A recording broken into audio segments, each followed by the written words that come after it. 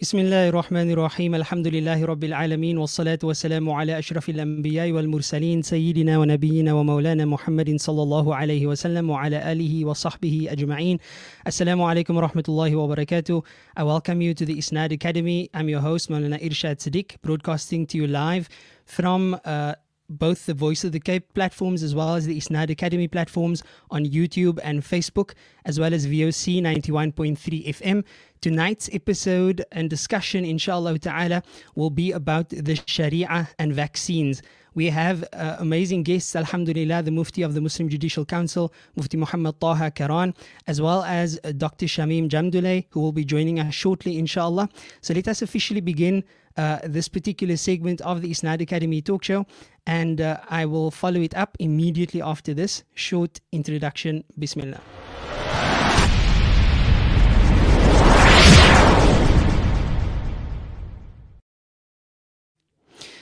Alhamdulillah. So first and foremost, tonight we have two panelists. We were going to have Dr. Salim Parker with us as a standby, just to make sure that everything that we discuss pertaining to the Sharia is also in conformity with what we know about medicine. In other words, we want to keep the Sharia experts only discussing that matters that pertain to the Sharia, and the medical experts only discussing matters pertaining to medicine. Unfortunately, Dr. Salim cannot be with us this evening. MashaAllah, he's taken a break, and the location that he finds himself currently, he doesn't have any signal. But in his stead, MashaAllah, we've got our Tuesday night panelist. He was our special guest for Tuesday night, and now we have a special appearance from him, and that is none other than Dr. Shamim Jamdulay, who is a senior researcher at the UCT Lung Institute. He trained in medical virology as well as immunology, in which he has his PhD, mashallah, as well as epidemiology. Subhanallah, in normal time, in usual circumstances, where they are based, they focus on tuberculosis research. But since the start of the pandemic, they have redirected the efforts towards tackling COVID-19. So we have an actual epidemiologist here. Now, this is a big deal because, as I was telling someone before, you get doctors and you get specialists and so on, and they all have a valid opinion within medicine. But this is someone who specifically worked on the vaccines that we are now speaking about. He worked on the vaccines not since the start of COVID-19, but since the start of the SARS virus a long time ago. But he can tell us about that, inshallah ta'ala. And then, of course, we all know the Mufti of the Muslim Judicial Council, Mufti Muhammad Taha Karan, who also authored a book recently on 40 ahadith regarding pandemics and contagion. So I welcome the guests now, inshallah, bearing in mind that the topic again is the Sharia and vaccines, and Dr. Shamim is simply here to make sure that everything we discuss conforms with what we already know about medicine. In other words, that anything that the Sharia and medicine has to discuss from 2 points of view, that the medicinal part, in other words, the side of medical expertise, is in fact valid. So I will bring both of my guests onto the platform right now, inshallah. Maulana Taha, assalamu alaikum wa rahmatullahi wa barakatuh. وعليكم السلام ورحمة الله وبركاته. أهلا وسهلا ومرحبا بكم. And Dr. Shamim, assalamu alaikum wa rahmatullahi wa barakatuh. وعليكم السلام ورحمة الله وبركاته. I do hope and pray that everyone is well, inshallah, and in the qudra and mercy of Allah subhanahu wa ta'ala, we will have a good program this evening where the Muslim community can feel that they have actually received genuine answers from authentic sources pertaining to the vaccines and Islam, because we do want the best for ourselves, not only in this world, but also to make sure that we do not cross any boundaries and meet the consequences thereof when we get to the world hereafter. Maulana Taha, this is of course uncharted territory for many, and while we have seen pandemics and epidemics in the past, now this was obviously a very new area of research for yourself and other muftis around the world, because we haven't faced something like this in our lifetime.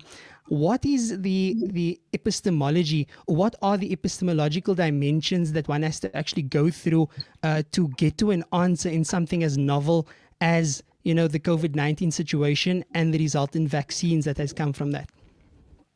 بسم الله الرحمن الرحيم الحمد لله رب العالمين وصلى الله وسلم على سيدنا محمد وعلى آله وصحبه أجمعين. When we speak about the epistemological foundations, I think let's be kind to our listeners and explain the big words that we are using here. Epistemological foundations. I suppose there are many that don't quite know what we are speaking about there. In a nutshell, it means how do we know what we know? How do we know that the information, the data, and the interpretation of the data that we're basing our conclusions on, how do we know that that is correct? Mm. Under normal circumstances, an issue comes to us. The issue it's asking us whether this nikah is valid. It's asking whether a person's salah under certain conditions remain wajib upon him or not. It's asking that if in Hajj I committed this error, what do I do? Or Mm. in a buying selling transaction, a certain permutation came about. How does it affect the validity of the contract? In all of those circumstances, we would probably just consider the facts at our disposal and draw a conclusion from there. Right. However, there are times, there are circumstances, there are particular areas in which an alim, a faqih, a mufti cannot possibly depend upon his own store of knowledge alone. This is Mm. when we have to judge on intersects and overlaps with other fields. It's no different from law in that regard. A judge is trained in the law. However, there are times when he has to give a judgment that pertains to a field of medicine.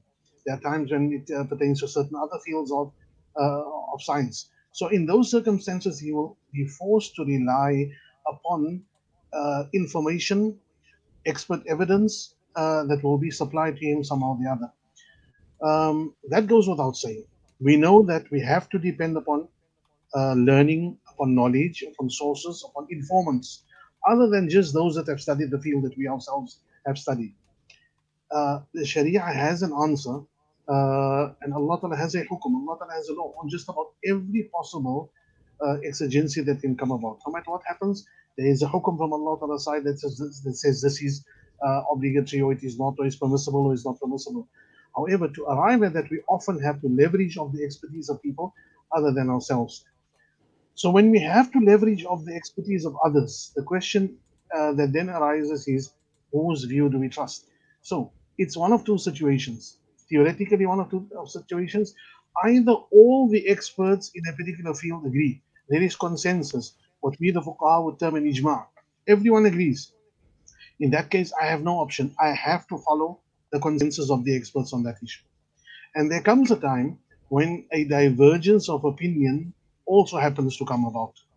Mm. So that seems to be the type of situation that we ourselves are in at this moment in time. So let's interpret the divergence of opinion that we have here. What we're actually having is a bifurcation of opinion. There are two sides here. One side consisting of medical experts. We have doctors. We have what shall I say, specialists. We have people such as Dr. Shamim, who have spent many, many years researching these fields, have gone far beyond you and I at this stage in our lives can even think of doing. Mm. And then on the other hand, we find people that, for lack of a better term, I will probably call them for this moment amateurs, non-doctors. Rather, let's say non-doctors because the term amateur might be taken with a pinch of salt, or might be even be interpreted to be insulting. So we have doctors and then we have non-doctors. Um, when an alim is faced with a situation where he has to depend upon either the doctor or the non-doctor, what does he do? Well, he's going to do the same thing that he does when he needs to get his car fixed, and he can either take it to the plumber or to the mechanic. Mm. If he's between the plumber and the mechanic, he has no choice but go to the mechanic. He's got to have his Right. car fixed. So, under our circumstances, what has to happen? You have to go where the expertise exists. You are not allowed in Sharia. You are not allowed to take evidence, to take expert advice from someone who is not qualified in the field. This is not something which we suck from our thumbs. This is what our Nabi Sallallahu Alaihi Wasallam teaches us. And it so happens that the hadith in which Nabi Sallallahu Alaihi Wasallam teaches us that happens to overlap, happens to exist within the field of medicine. Rasulullah Sallallahu Alaihi Wasallam says, من تطبب ولم يعلم منه طب فهو ضامن. من تطبب, that's a very interesting word here. تطبب means someone who dabbles in medicine. He's not a medical professional. He's not a physician. He's not a doctor, but he dabbles in medicine. ولم Mm. يعلم منه طب, and he was not known prior to that to have medical expertise. فهو ضامن. he holds liability for whatever happens from that point on. If that person dies, he is liable. Mullah Irshad, you would know that in interpreting the text of the Sharia, we have something called a mafhumul mukhalafa, an inference of the opposite. Let's take this hadith. What does this hadith say? This hadith says that you have to use expert, or rather, the hadith says you cannot rely upon the non-expert. By the same token, what are we actually saying? That you have to rely upon the expert, and the expert, when he's given his best opinion, and the worst happens thereafter. In other words, the expert has done the best that he can, but we know that things are in the hands of Allah Ta'ala. Even when the best experts have given us their opinion, it could still go the other way. It happens every day. People right now are being treated in hospital, and some of them succumb to it. So the powers of the physician are not the powers of the creator. So what happens if the expert has given his best treatment and then still the person dies? This hadith teaches us via the influence of the opposite that that tabib, that doctor holds no liability for that. This has been, in fact, one of the questions that were asked of us once upon a time. That we are saying that by all means take the vaccines. Will we take liability for those that might die when the vaccines happen? May that never happen.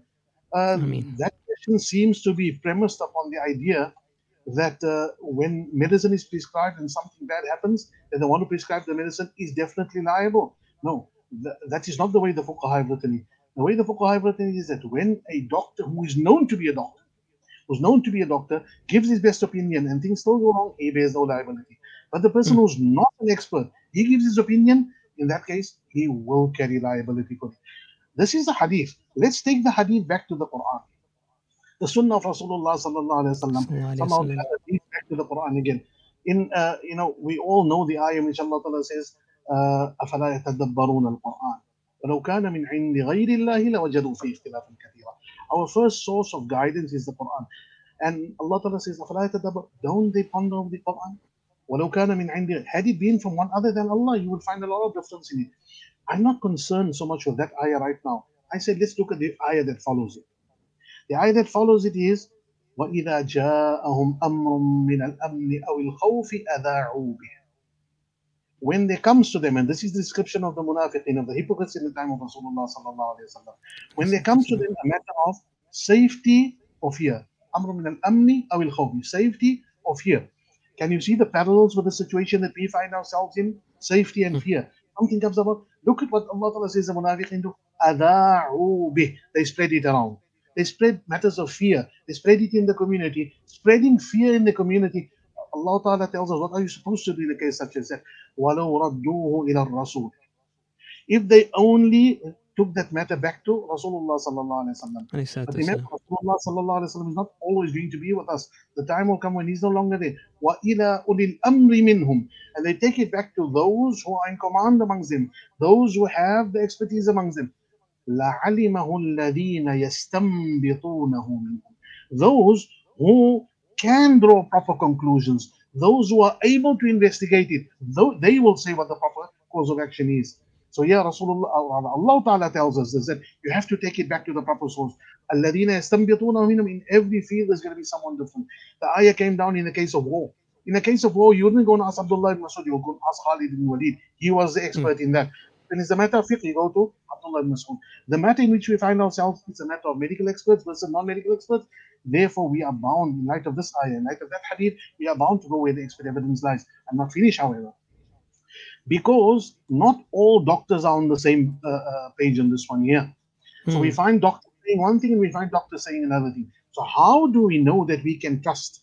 How do we know we can trust the opinion that we have decided to trust? How do we know that? The one thing that we know is that the bulk of the doctors that they are, the bulk of the doctors that we speak to, and let's make it clear. Let's make it clear. Unlike what people tend to think, we speak to one doctor and two doctors. Oh, we spoke to Zamir. Zamir is like this, and we speak to Salim, and Salim is like that. No, this is not a case of one or two or three doctors. Just about every doctor that we've spoken to, I'd say the entire Islamic Medical Association have put their weight firmly behind vaccinations. This is not the South African Islamic Medical Association only. This goes for the British Medical Association. This goes for doctors in other parts of the world. There will always be, in every field, there will be a fringe. There will be a fringe. However, when we have to decide where we place our reliance, we place our reliance on the basis of two factors. Number one, where do the majority stand? And secondly, what do we know about those people who form the majority? Do we know them to be people of integrity? Do we know them to be people who are willing to sell out their deen and sell out their careers and sell out the honor of being a physician and sell out the entire humanity and life on earth as we know it for a few million rands? Is that even conceivable? The one who thinks that is possible, I think people who think this is possible, that not one, not two, hundreds, if not thousands of Muslim doctors, conscientious Muslims, are all echoing the same thought. To think that all of those people are being paid by the same man, and they do not have the least bit of shame, to carry out the dictates of the Hippocratic oath that they might have taken, or any other oath that they might have taken, and it just stretches the credulity beyond anything that one can imagine. Often, I think ideas such as this are based upon, and this might come across as a bit nasty, but I think المرء يقيس على نفسه. People judge by their own standards. A person judges someone else as, you are willing to take money. Why does he say that? Possibly because you yourself are willing to take money for something. Is that why you judge others by that same standard? The people that we have worked with, and they are not one, there are dozens upon dozens of doctors, people of the highest level of integrity, people who have the respect of their fellow physicians, people who have reached the highest levels in their various fields. These are the people that have been informing us, and our personal knowledge of these people show that we can trust them. This is why when we find doctors who are saying yes and doctors who are saying no, we place our reliance with those in whom we have that confidence. This is the epistemological background upon which we have come to the position where we are. From this point onwards, I think now we can get into all the nitty-gritty. But with this background, this is important background to understand. Once we've understood that background, let's now go into the rest. Naam, Jazakumullah khairan. That was very insightful, Maulana. And of course, yes, we will come back to the question of who exactly was consulted in this process and so on. But the first question on the list tonight is that there is a claim that this pandemic is not like smallpox, it's not like the plague. I've heard these sentiments myself, and I know Maulana has as well, that it's different. So one cannot make qiyas on something because there's a clear difference between them. What's Maulana's thoughts on this? And perhaps you can get Dr. Shamim's insight as well in terms of the effects of this, inshallah. Here I'm going to be speaking as a layman. And it's very clear, it must be clear. Where I know, I will speak. Where I don't know, I will defer. So as far as this matter is concerned, we know we have had a number of epidemics in the past. And we know that the one thing that managed to eradicate diseases of this nature, we know what is it? It has been vaccines. Beyond that, we also know that in the past, when we had vaccines, whether for smallpox, whether for polio, for all of those things, when our ulama of the time, people of the level of Mawlana Ashraf Ali Thanwi, people of the level of Mufti Kifayatullah, people of the level of our own Ustad Mufti Mahmoud Hassan Gangohi, their fatwa on record. They gave fatwa of the permissibility of all of this. We also have in front of us the success rate of the manner in which vaccines manage to eradicate certain diseases. So when I, as a layman in this regard, look at the matter, when I look at it, I say, well, this worked in the past, vaccines worked in the past, and vaccine technology, which started from variolation in the old days, and then became inoculation, then became the type of, what do we call it now, the technologies that we see today, which are so much safer than what we had once upon a time. When I look at it, I consult the doctors and they give me the assurances, then I trust that. But I think the best person to answer the question is Dr. Shamim. To what extent can we actually compare, and yes, to which can we equate? Yes, make the comparison. Now, added to that, Dr. Shamim, your comments briefly on that, as well as, people are specifically saying this because of the statistics. They're saying that, look, if you look at the mortality rate, then, and I don't know the mortality rate, but people are saying that, it's such a small percentage that they liken it to the flu, for example, or they say it's just slightly higher than the flu. Can you give us some proper insights into the reality of this? Do you think it's a fair comparison to make a pandemic of this nature to something like the plague or smallpox? Bismillah. Yeah, so let's start with the causative agent of each of the pandemic that Maulana has mentioned. For example, I mean, let's take it from far back in time to more recently, Before we had the bubonic plague, we had smallpox. And when you think of the etiological agent, as we call it in our scientific jargon, or more, commonly the causative agent for these infections, they are of a different nature. Their mode of spread is of a different nature. And that is the key where we cannot actually make any form of comparison. Those diseases were normally by contact, whereas Mm-hmm. right now we are dealing with something that is much more transmissible because it's airborne, because we cannot actually know who is infected, because as we know it now, over the year that we've dealt with COVID-19, around 80% of people who have it will stay asymptomatic. So what you Wow. have in the case of COVID-19 are silent spreaders, which is normally Mm. not the case in diseases like cholera, the bubonic plague, or even HIV for that matter, because right now we have a lot of testing. And when you have HIV and you're not on treatment, you will develop disease at some stage. Mm. You will be made aware of your status. And just to give you an indication of how different the mode of spread is, I'll take the example of HIV.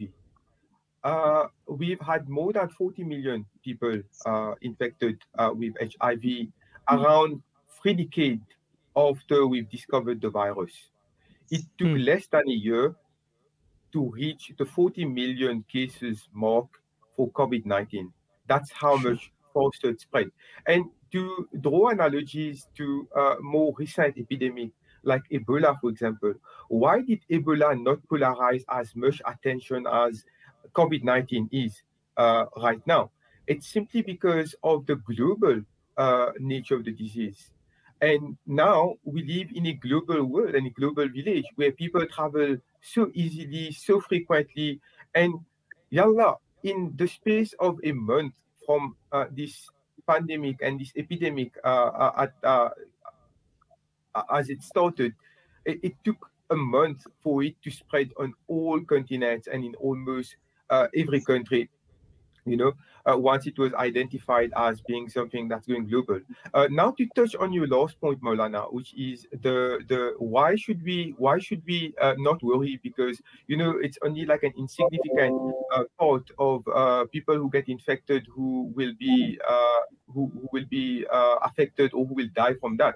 So let me give you the statistics. 1% of people who get infected with the virus are at risk of death. 4% of these people are at risk of developing very severe disease that will Mm. require them to be hospitalized, and a lot of them will go on ventilation. And the sequelae, the repercussion of the damages that COVID-19 causes in the body.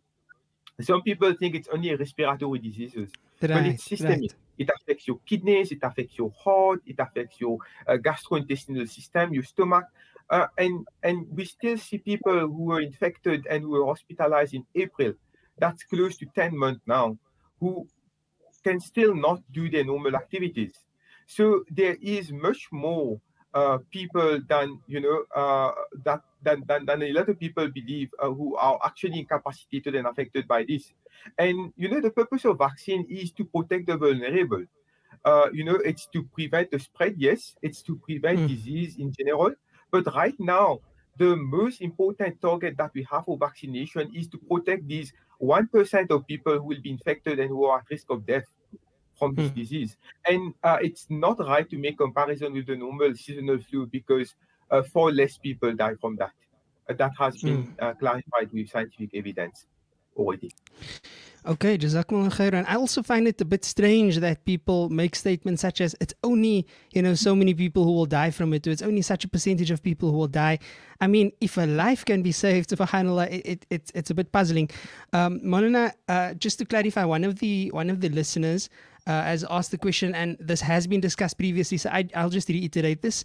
The question as to the permissibility of vaccines, Molna has answered that previously. It is permissible because this person was looking for a simple answer. Tonight, we're actually looking at the details as to the why and the how. So that's just to clarify on that point there. With regards to the Sharia, is there a difference between how the Sharia views vaccines and medicinal treatments?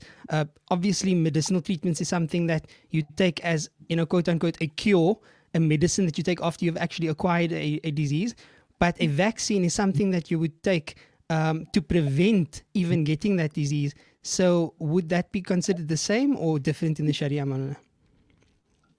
It's considered no different. Sometimes the fuqaha differentiate between the two when they contain very, very objectionable substances. But let's look at prospective prevention of disease.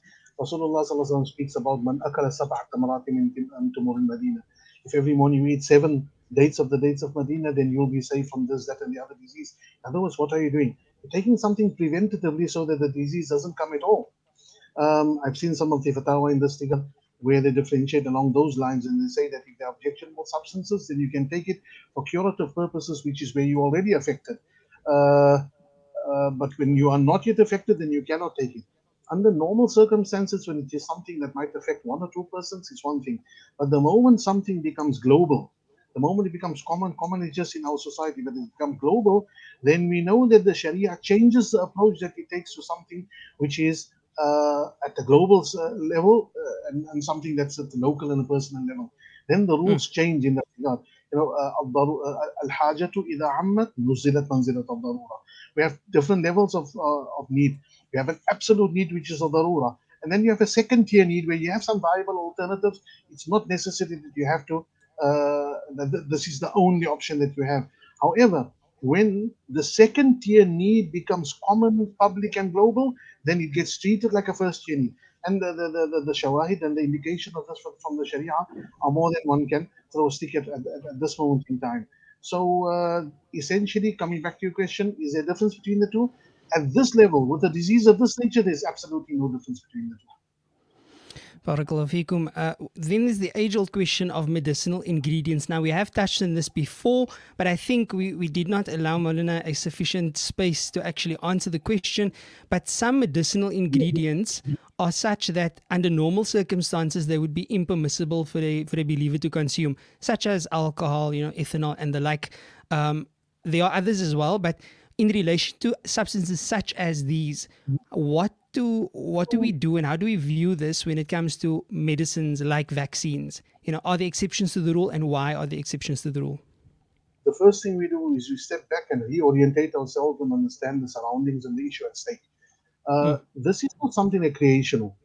This is not something I'm asking, can I eat yogurt with porcine gelatin in it? This is not I ask, can I wear something that's made of pig skin or something? No.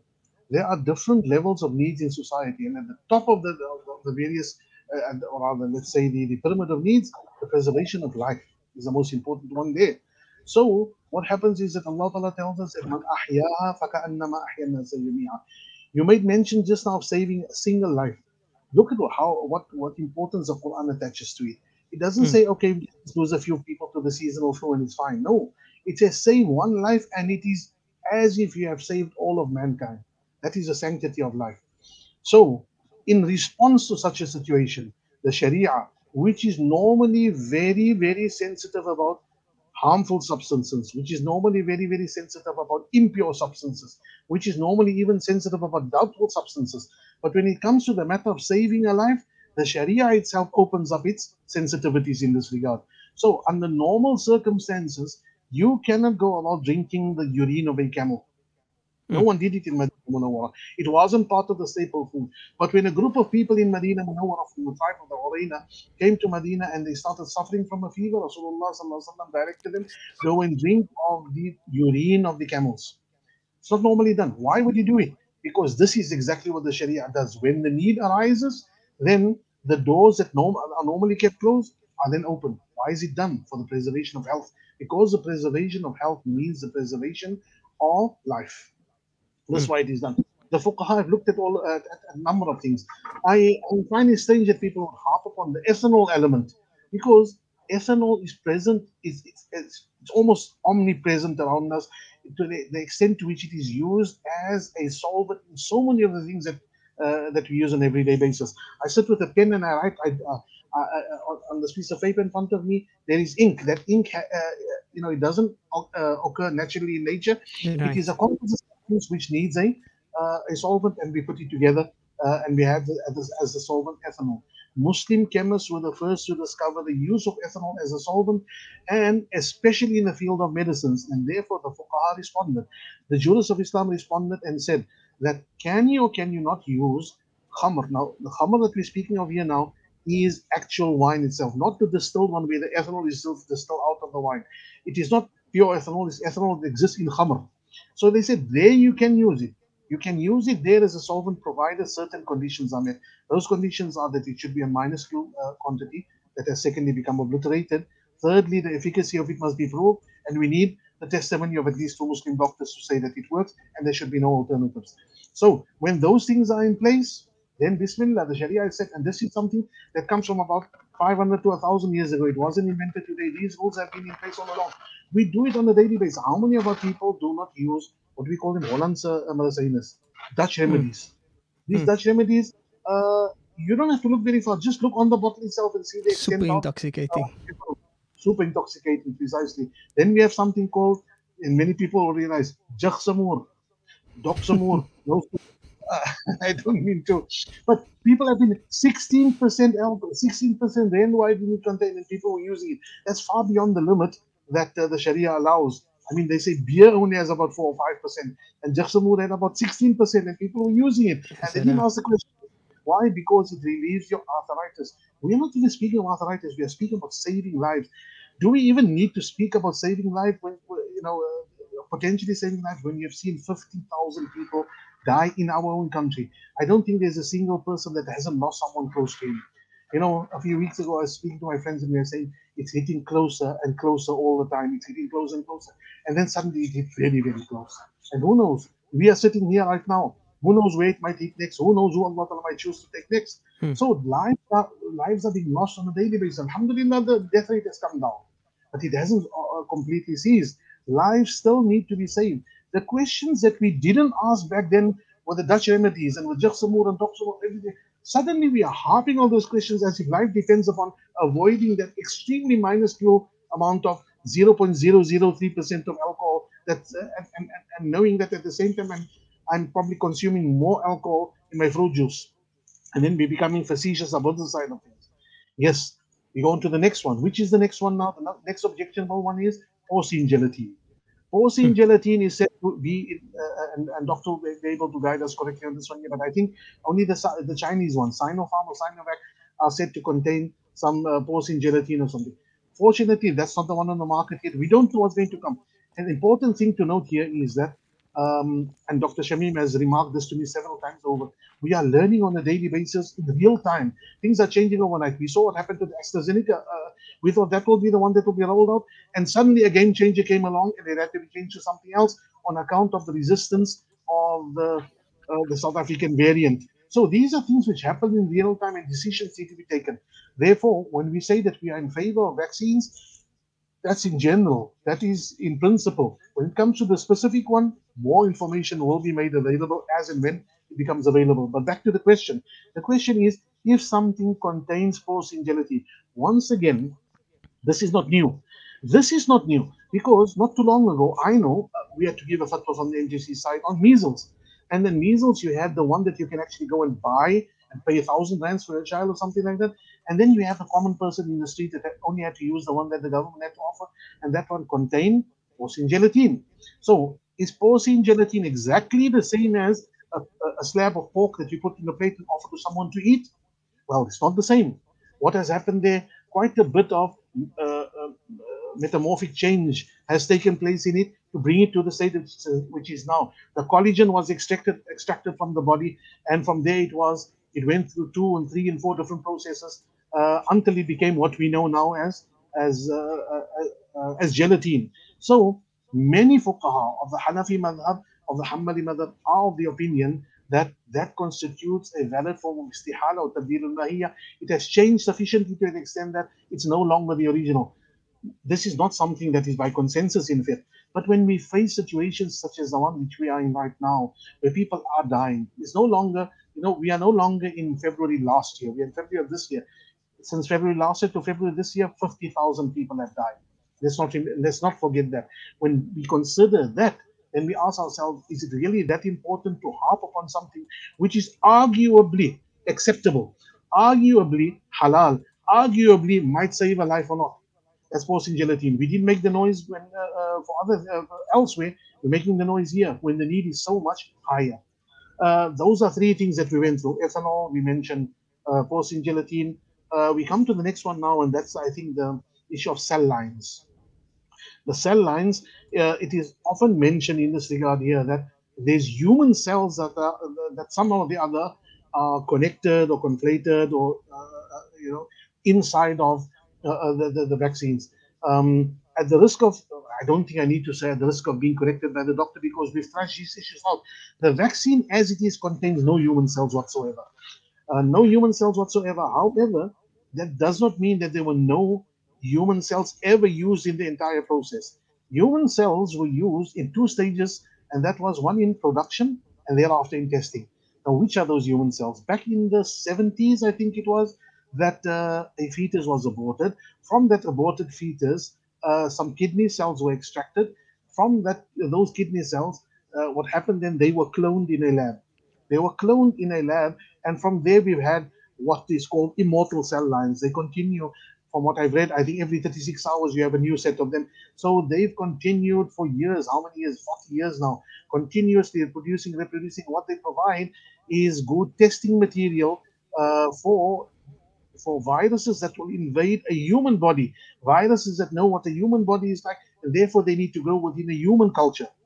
So the question around that is, was that permissible to have originally taken those cells from that fetus and use it in this way and clone it in this manner? Now, the time when I was a student overseas, I'm speaking about now the early 90s, late 80s, early 90s. During those days, I think many of us will remember Dolly the clone sheep. When Dolly the sheep was cloned, then that was the talk of the town. And every Darul Iftan, every Mufti was sitting with the question of, is it permissible to clone or is it not permissible to clone? That was the matter that was being taught in the fiqh classes. That was the matter that was being given fatwa on in the Darul Iftars, and it was, what do we say now? That was the talk of the town. So by 1997, the International Islamic Fiqh Academy held a conference. After this conference, a resolution was passed, and that resolution is what was called resolution number 92. And that resolution makes it very clear that human cloning is not permitted. When we speak of human cloning is not permitted, you cannot clone an entire human being. That will not. In other words, you cannot have a human equivalent of Dolly the clone sheep. That will not be allowed. This is not just a Muslim thing. Many governments also at that time put a moratorium on this type of research. We will not have the cloning of entire human beings. However, clause 4, clause 4 of resolution 92 of the Islamic Faith Academy 1997 states one point, a very important point, and I will introduce it by saying therapeutic cloning. Therapeutic cloning will be cases where cloning of human cells happen in order to improve the health and save the lives of humans themselves. In other words, those cells will be used to in order to bring about better treatments. Those cells will be used to create better treatment for the illnesses from which we suffer, be it HIV, be it rubella, be it mumps, be it tuberculosis, all of those things. We need to test it within a human culture. We need to grow it within a human culture, and those cells will serve the purpose thereof. Those cells, first of all, they were taken from a fetus prior to ensoulment, prior to the ruh being blown into it, and arguably, when I say arguably, it's a reference to the fact that the fuqaha will differ around these things. There's a difference of opinion amongst the scholars, but a fair percentage of them believe that prior to ensoulment, the fetus is not fully human in the sense that you will say that it is the death of a child. The Catholic Church makes a big hue and cry. Catholic Church makes a big hue and cry about fetuses being aborted, and I'm going to take a chance here and say, they don't do the same when living children are being abused. But let's leave that aside. That was just a stab by the side. However, the Catholic Church makes a hue and cry about it. We don't make that hue and cry. We make our hue and cry in light of our Sharia, in light of opinions of the fuqaha that have been with us for 1,000 years and more. So, in terms of the origin, if someone is asked, I'm asked to give some of my blood to someone else that might help him save his life. I do that without compunction. I give that, and we don't have a problem there with. So here, it is a matter of those cells were taken and they were then cloned, and the clone cells, not the original human cells. There's no soul involved here. It is cells that resemble a human cell in every respect, but they are not the same. They are not the cells of that very same aborted fetus. They are cloned from there. So, for example, if someone takes cells of mine and they clone it and they create another person, that person is not I. It will not happen, inshallah. So that is where the cell lines come from. Having said that, now the cell lines, what happens to it? When they need to grow this virus, which they will then use to protect you and give immunity to me and you, that needs to grow within a human cell. Best place for it to grow is in a human cell, and they grow it in those human cells. Then at a certain stage, what happens? All of the human cells are dissolved out of the solution completely chemically, and I think it is done with an extremely high degree of chemical precision, that not a single trace of the original cloned human cell, I won't call it a human cell, I'll say a cloned human cell, none of that remains whatsoever. Now you have the pure vaccine itself with no human cells in it. Now that needs to be tested thereafter, and I really take off my hat for the level of tests, the level of validation, the level of checks and balances and peer review that happens in this regard.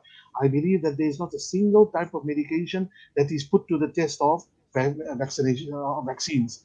Dr. Shamim has shared some information with me that just gives an idea, and you stand back and you say, Subhanallah, is it to this extent that we will go? Will we go to this extent to make sure? And information becomes available in real time. In real time, the last test that was done that showed the 22 or 23% of AstraZeneca, that happened in real time. It was being done, so to say, as we speak. And another important facet to consider, then we Maulana, roll. if I can just cut in, sorry, I'm really sorry for this, but we are going to be losing our listeners on 91.3 FM in about 1 minute. So for anyone who is listening on 91.3 FM Voice of the Cape, our broadcasting partner in this program, I would like to invite you to come and join us still on the Isnad Academy platforms, as well as on the Voice of the Cape Facebook page. So you can go over to YouTube and search for Isnad Academy. Do subscribe to the channel so that you are notified of the future programs, and there will be some very interesting ones coming up, inshallah. Or you can just head over to your Facebook page and search for the Voice of the Cape Facebook platform and listen to the program further on there, inshallah. I'm sure the Voice of the Cape will repeat this program, at least the rest of it, at another time. So Jazakumullah khairan for joining us on air, and we bid you farewell for your next program on the radio, inshallah. Maulana, I'm again very sorry for that. Bismillah. Oh, that's fine. I know that I'm becoming very langdradig now, but these are convictions. You have to flesh them out and say them to the fullest extent of detail. So where was I? The level of checks and balances are done. Sometimes it is done by way of computer modeling. You put in a computer and say, what might this thing possibly do? Then you have where those same original human clone cells, they will be used as test subjects to see how will the cell respond to those. Then animal tests are also done. And then I believe, Doctor, 3 phases of human testing, and all of them open and peer reviewed. And with placebos, with checks, with controls, and all of those things. So that's the second place. I was a bit losing myself. I come back to the point. That's the second stage where human cells are used as well. And that has nothing to do with what the vaccine contains. It is tested, the vaccine is tested on it, but it doesn't form part of the vaccine. So those are the type of, what do we call, objectionable, supposedly, or potentially objectionable substances that things do contain. I'd like Dr. Shamim to speak something about the adenovirus and maybe a few other things like that. Those are things that we cannot speak about. People have misgivings about them, and they have ideas that, it will cause this kind of immunodeficiencies or illnesses. Those are not things that I can speak about. Doctor will speak about them. Yes, I think Maulana did a really great job to cover the point that he wanted to pass through. Just want to provide a little bit of clarity on a few of the points that Maulana made. One of which is the use of alcohol, as Maulana mentioned, being a solvent. And that's the only purpose, obviously, of it being in the vaccine. And remember that there are different types of system used in vaccine now. That's going to bring me to the last question that Maulana Siddiq asked. So we use alcohol, a specific alcohol in the Oxford AstraZeneca vaccine, for example, because the vaccine is DNA based. Okay, and DNA is best dissolved when you use that specific alcohol. Now the mRNA that is being used in the Pfizer and the Moderna vaccine, for example, that's different. The solvent that you require for that is a different solvent. For example, polyethylene glycol or any other solvent.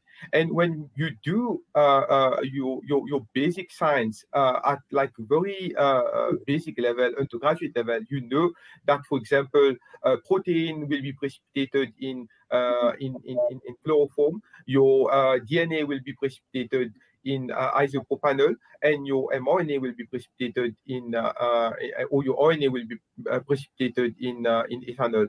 And these are things that are reasons why we have this specific element in the vaccine. And now to go to the actual system of the vaccine itself and the cells that Maulana was mentioning about. And I think, Maulana, I need to make a very important distinction between what you referred to clone as those cells, what we normally call a clone. And I think it doesn't only apply to cell, but now it applies to, devices. When you watch movies or, like series, you will hear about people cloning phone, which is basically duplicating a phone that is similar to another one, and you can use it on both ends, right? So this is the one definition of the word clone, something being similar. Now, within our body, for example, our heart cell, our muscle cell, our brain cell, they all look alike. So I can say that they are all cloned because they look alike. They don't differ. They will differ, for example, in your immune system where you have your B cell, your T cell, but those T cells are like mostly all cloned. Your muscle cells are clones. So they all look alike. One of the same type are all going to be cloned, right? Now, the cloning that Maulana mentioned about the sheep, for example, that's different. That was taking the nucleus from the cell of the mother and implanting that into an egg from the mother that would normally need to be fertilized by sperm to create a new being, right?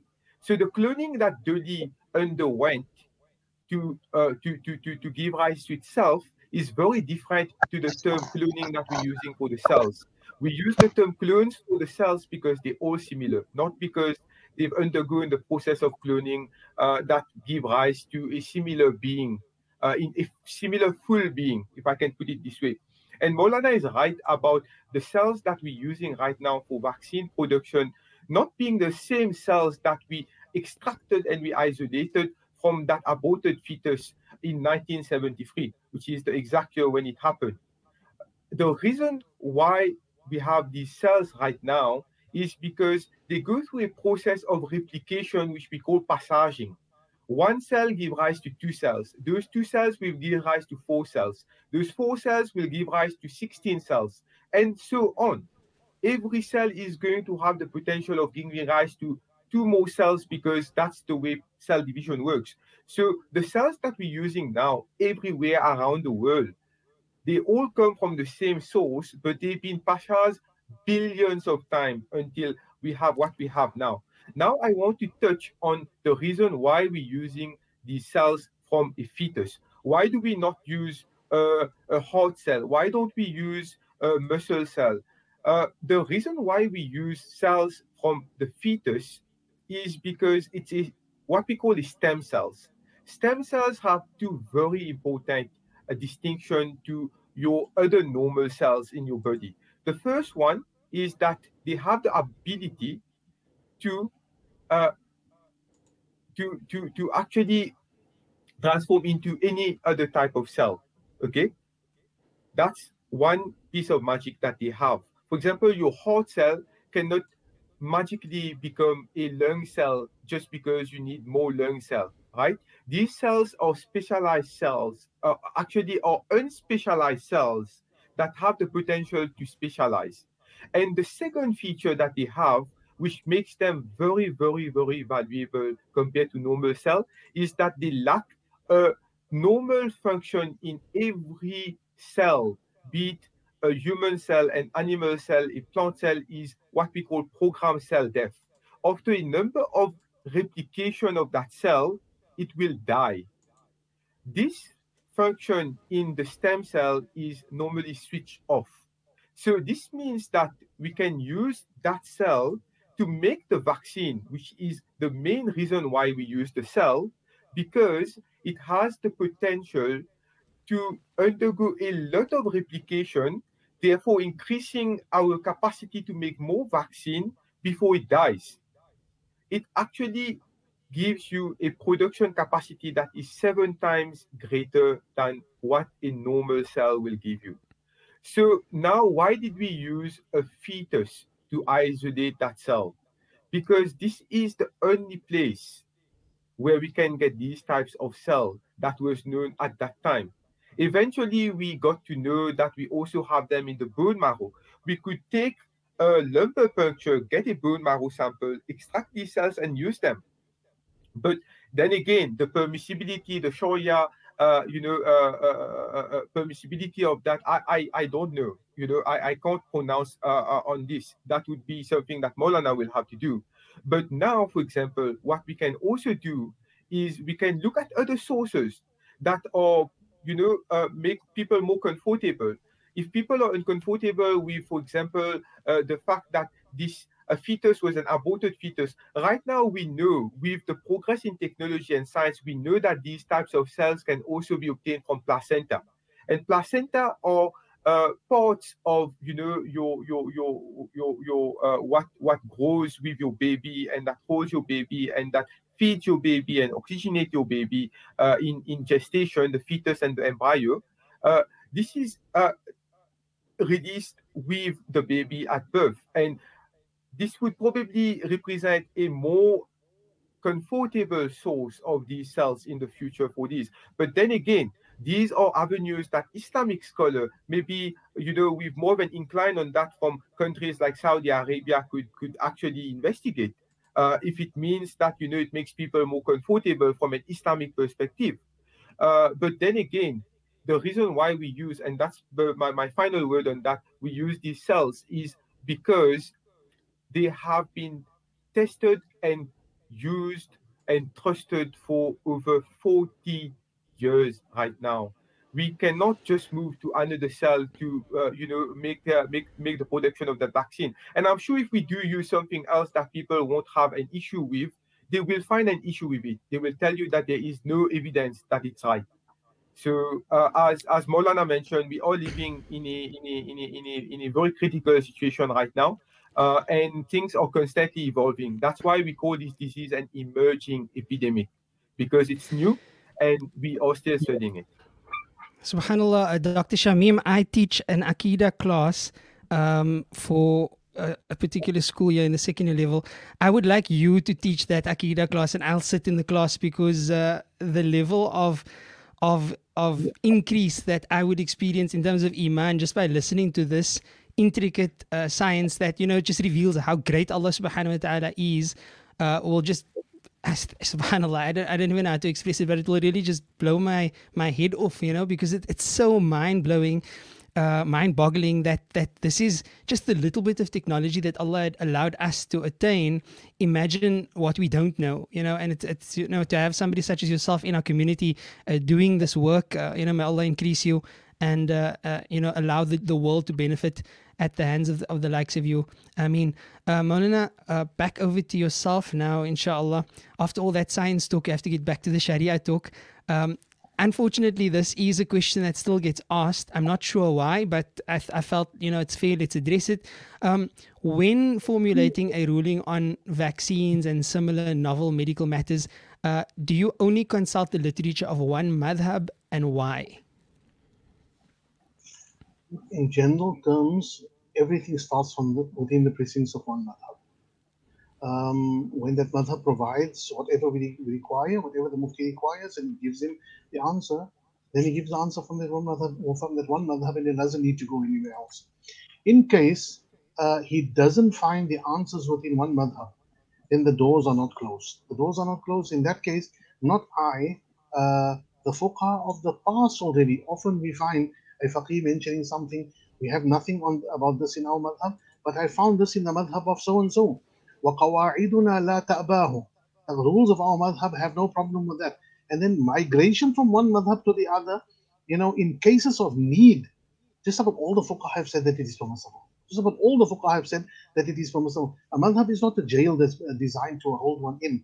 So in this regard here, the same will apply. When we find the answers within one madhab, for example, let's say we find, and this is pertinent in this regard here, what happens if we have a potentially harmful medication that needs to be taken?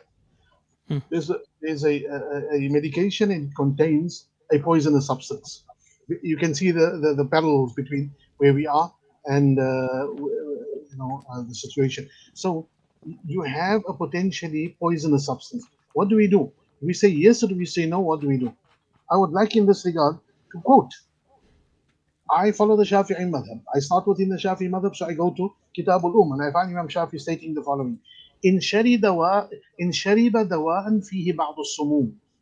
If a person consumes a medication that contains a number of poisonous substances, this happens. Arsenic and things like that are sometimes used for medical purposes. So, in shariba dawa'an fihi ba'd as-sumum. Then Imam Shafi goes on to say, وَالْأَغْلَبُ مِنْهُ أَنَّ السَّلَامَةَ تَكُونُ مِنْهُ. And he says the dominant outcome, predominantly what happens is that you stay safe, you don't die. Predominantly means what? We'll come back to that in a moment. وَالْأَغْلَبُ مِنْهُ أَنَّ السَّلَامَةَ تَكُونُ مِنْهُ لَمْ يَكُنْ عَاصِيًا بِشُرْبِهِ. There's no sin in taking that medication. You can take that medication. So he says, what should you consider? Do more people survive or more people die? When more people die, then don't take it. When more people survive, then you take it. This is efficacy that we are speaking of here. This is a statistical tool that is used to determine, is it going to be good or is it going to be bad? And this goes back all of 1200 years already. So if I find the answer in the literature of my madhab, then I work with that. Exactly what that statistical level should be, that it can be used, a potentially harmful substance can then be used. Is it exactly 50%? Some fuqaha have the view that it's exactly 50%, so 51, 52 will mean I can use it. And others, like Ibn Hajar, have the view that no, it's a more notional, a moving barrier, it's not specifically 50. Whatever that might be, the thing is that if I find the answers in my madhab, then I give it from there. If not, and I have to save a life, it doesn't matter from which madhab I take it in order to save a life. Khair, Jazakumullah khair. And then with regards to formulating this view of the permissibility of vaccines, and we still want to analyze that a bit further, what would it be based on, seeing that... Well, I've said before, yes? Go on, though. Can I just... while Dr. Shamim was speaking, you saw the comments coming up and I saw the comments coming up. Yes. And I just thought to myself, I say, people, you are listening to Dr. Shamim speaking now. This is what I've been exposed to for the past while. And when I say that I have confidence in a person, if I say that I repose confidence in the expertise of a person, people can understand why. Now you can understand why is it that we do trust these individuals. We are proud, as you said, we are proud to have people like this, and I believe that there are others like this in our community as well. I want to specifically mention the fact that within the fight against COVID, Muslims, alhamdulillah, I think are probably overrepresented in terms of the percentage of the population that we form. And when I look around and I see the names of our doctors at the forefront, at the cutting edge, what's happening there, then I'm proud to say that these are the youth of our community. Yeah, no, it was a bit of a shock for me, Maulana, because when I came to discover who Dr. Shamim really was, and all along he's a musalli standing behind me at the Mawbara Masjid where I'm khatib, I was thinking, subhanAllah, I really need to up my game now because these experts are going to be critiquing me. But mashallah, it is a source of pride that, not only, we don't have to go to the past and keep on speaking about Ibn Sina and Ibn Rushd and their contributions. We can look into our own communities today and see our brothers and sisters on the forefront of such an important situation like the COVID-19 pandemic and the response to that. Maulana, with regards to before, sorry, Mona Ishad, Bismillah. I'm doing this all the time, but I want to add to that. I want to send a message to parents Mm. and to the youth, high school students, university students. You are studying right now. You have a career ahead of you. This is what your career should be. Whatever you decide to take up, make it something whereby you can serve the broader public. As a Muslim, whichever field you're going to, you carry the flag of Rasulullah sallallahu alaihi wasallam with you, and that Subhanallah. flag is the one that says "Khayrun nasi Mm. anfa'uhum linnas." The best of people are those who are most beneficial to mankind. It doesn't matter whether that person is a Muslim or a non-Muslim. Be beneficial. Take the benefit. Rasulullah sallallahu alaihi wasallam came as rahmatul lil alamin, Mm. mercy for not just all mankind, everything in existence, everything in creation. So whichever field, whether you're going to be a teacher, whether you're going to be a doctor, whether you're going to be a carpenter, wherever you might be, each one of us has the potential of being khairun nas and fa'un nas, of being the type of person that's of benefit to mankind. Since we are speaking about Dr. Shamim, like I said at the beginning of this panel, this was actually an unexpected appearance from him. His official appearance was supposed to be on this Tuesday night. It is still going to be this Tuesday evening at 8, inshallah. Do join us. You have to make sure that you subscribe so that you can be alerted as to the programs and the like. And Dr. Shamim, as well as Dr. Tasneem Suleiman, who's also, subhanAllah, done amazing work in relation to COVID-19 and the study on the virus itself. But more about that on Tuesday night, inshallah. The question at hand is, the vaccines, we definitely don't know the long-term effects. Dr. Shamim, am I right? We don't know the long-term effects yet because we haven't been exposed to it that long. Okay, so in light of that fact, how does that affect the hukam in terms of permissibility or recommendation of the vaccine, Maulana? There are things that we know and things that we don't know. And things that we don't know, we take an expert opinion and then we go and we trust in Allah Ta'ala to have the best outcome. But before we answer this question of the vaccine, just hold back for a moment and say, do we ever consider this similar set of questions around anything else that we take? Those who are consuming drugs and alcohol definitely are not doing that. Those who are consuming other types of medications, whether it is Panadol, Adderall, whatever it might be, they know that there are going to be side effects. They continue to consume. There are so many other things. Also, the problem. I'm sure you got the ivermectin question lined up for me some way. But even those that are taking ivermectin for this moment, don't laugh like that. Even those that are taking, and we have no, I mean, we're not going to tell people don't take that. However, even there are questions are asked around the safety of it, and when it is, let me just digress for a quick moment and say that one of the arguments against vaccinations that we have seen is that a few people have died of it, or rather, not of it. That creates a causative relationship. A few people have died after being vaccinated, which means it could have been any other cause. Some or the other, we are focusing upon 6 people, 7 people, and not focusing upon the 12 or 15 million people that have been vaccinated already and are surviving. So it seems sometimes we are, cherry picking the evidence for a foregone conclusion already. We've already decided it shouldn't be, and then we consider that 10 million are not enough, but the 6 that have died. We even have evidence, and it's not difficult. Go on Google and just put ivermectin and death, and the articles will start showing up, going back to all the way to somewhere in the 1990s. So not originated today or forged today, and so on. So if we ask the same questions about every type of medication, we will probably stop taking medication altogether. However, in this regard, I want to say, and I'm not going to speak about it. I'll ask Dr. Shamim to speak about it. How vaccine technology has improved from the days of Edward Jenner to where we are today. I would suppose that the fatwa that were given on smallpox vaccines by the great muftis back then, those vaccines were much less safe than the vaccines that we have now. We have advanced to such an extent that we are able now to actually, take out the something out of the adenovirus, load it with something else, and do the necessary. This is very important. Do the necessary tests to make sure that it will not harm. All those 3 levels of phases, and before the 3 phases of tests on animals, tests on various different subjects. I don't think this was ever done in the past to the same extent. So the level of safety, set efficacy aside for a moment, the level of safety, the safety checks and balances in place here are of a level unprecedented and unequal elsewhere. Dr. Shamim will speak further about it, inshallah. Bismillah. Yes. I'm not gonna go too deep into the topic because I think that's one of the themes that's going to be covered on Tuesday. But what I'm going to Inshallah. focus on is providing the data to support some of the answers that Maulana gave to your question. And to start with safety, we are dealing with two different systems right now, right? We're dealing with the one that is present in the Johnson & Johnson vaccine and the Oxford AstraZeneca one, which is what we call a recombinant viral vector system.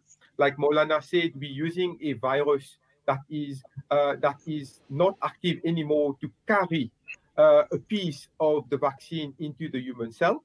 And then we're dealing with what we call the mRNA vaccine, which is basically a piece of a message or a code that is normally produced in your nucleus, which is the capsule that contains your genetic material inside the cell.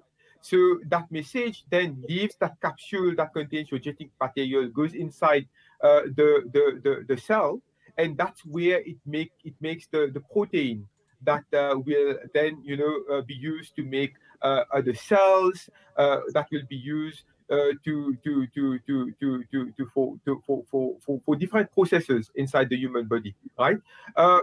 So those two vaccines, the mRNA is very recent.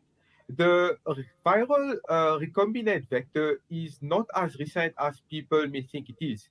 It has actually already been used in trial, which means that it has been administered and injected in human more than 10 years ago. And one of the main vaccine concept that's based using the adenovirus vector, which is the one that we use right now for the ChAdOx for the COVID vaccine, is HIV vaccine programs. A lot of them have been using this, and the safety of these vector have already been proven. And after 10 years of having received that vaccine, nothing has happened to these people that resulted from the use of this vaccine. Now, with the actual vaccine that we're using, both the mRNA and the recombinant viral vector would have been in trial right now for about close to a year in April, from the time these vaccines were developed. And again, I don't want to take away from what's going to be discussed on Tuesday, but the vaccine technology that has been used right now doesn't start from the time we discovered the new virus that's causing COVID-19. It started in 2003 when we had the first virus that was called SARS-CoV at the time, because we never knew if we were going to experience a number two, right? So from 2003, when we first experienced that, carrying forward to 2009, where we experienced what we call MERS, Middle Eastern Respiratory Virus, syncytial virus.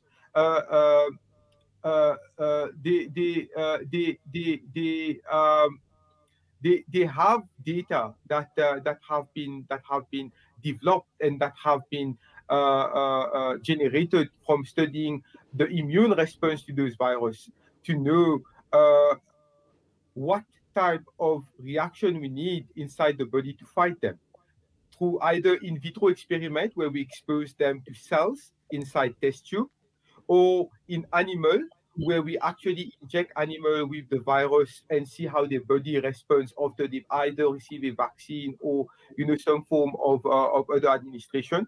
There are work along this line that has already been in development since 2003. So you actually have personal experience of this, Dr. Shamim. Am I right? You're actually one of the people working on these projects. Yes, correct. So right now we are based working on the trials of two vaccines in South Africa. It was the Oxford AstraZeneca vaccine, where the findings were released lately, and we have the Novavax, which is also another vaccine that is showing some form of efficacy against the progression to severe disease and hospitalization in people with COVID-19.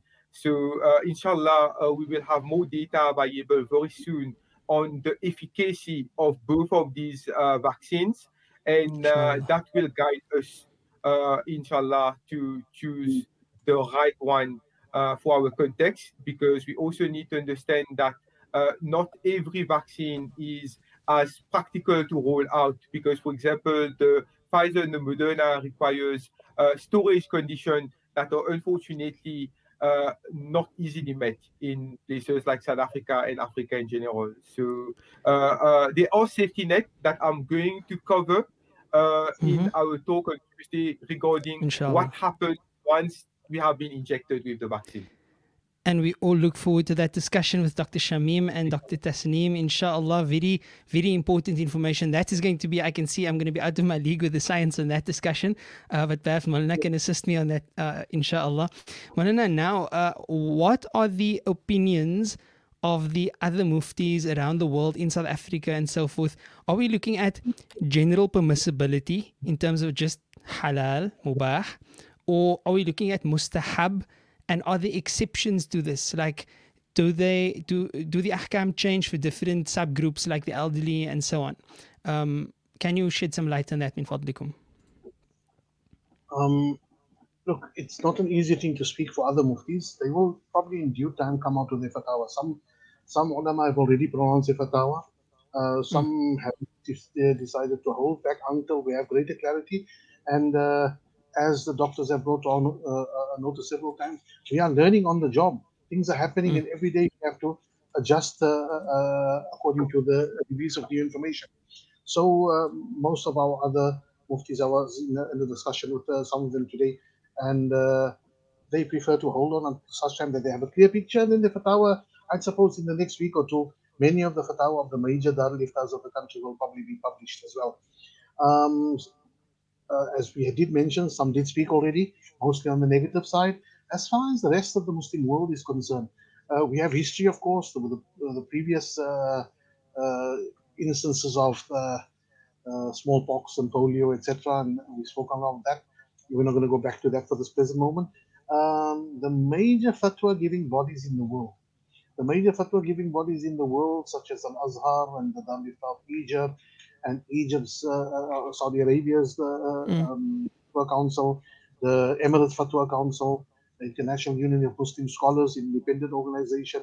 All of these have given fatwa, and it range. They range between basic permissibility. For some of them, going to the extent that says that the person that fears it for himself, this is Egypt's fatwa. The person that fears it for himself, for him, it is not just permissible and not even just encouraged. It becomes obligatory for that person to take it. Most of the fatwa state permissibility. Some go on, and then of course some of them might categorize it for certain groups of people. It's interesting to note, and someone will probably remark about this, when we speak about the UAE Fatwa Council, when we speak about Saudi Arabia's Fatwa Council, then people will say, well, those are government lackeys and they're simply doing what the government is saying. But the antithesis of these bodies will be in organizations such as the International Union of Islamic Scholars, Sheikh Yusuf al-Qaradawi and Dr. Ali Muhyiddin Qaradaghi, not aligned with any particular government, and they have exactly the same position. Exactly the same position. Then we go east and we find that Malaysia's Fatwa Council has given a similar view.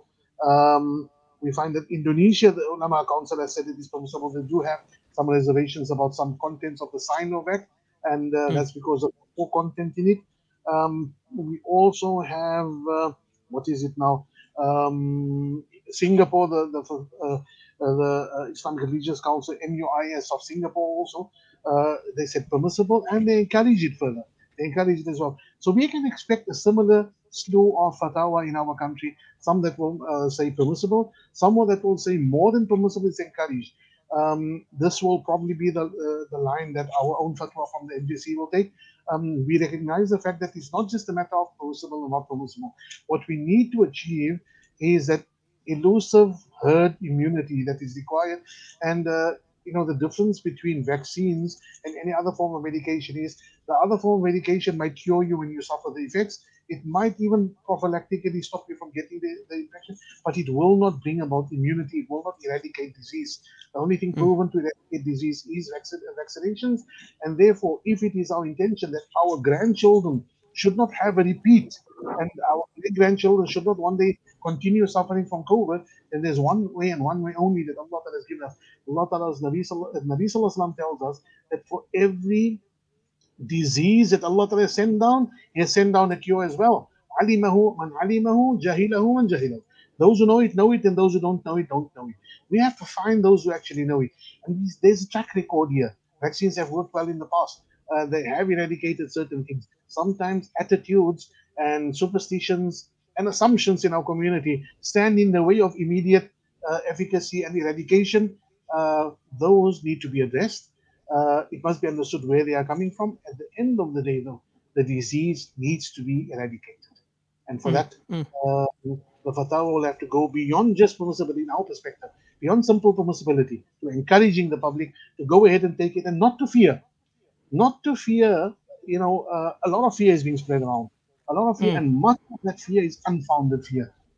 We've seen something that comes around that says, this was from Israel, some of the Orthodox rabbis saying that, it will turn you into homosexual and it will turn you into. We are not going to fall prey to those kind of fears. Whatever we do, we refuse to live in fear if the sources of fear are mere suppositions and assumptions. If there is a real cause of fear, then we will address that. If we find it to be a cause of fear, then we will act accordingly. Everything that I have seen thus far, I cannot bring myself to say that this is reason enough to say, public, be aware. The thing that you should fear is that the disease that has already killed 50,000 people in our country will continue killing. And then we'll find the days of the epidemics of old, where 16,000 people were dying in a city on one day, and eventually find 1 million people at the time when the world was only a few million people, and they were eradicated. We cannot allow such things to happen. That is what we should fear. Everything else, I do not find that they reflect well when it comes to reality.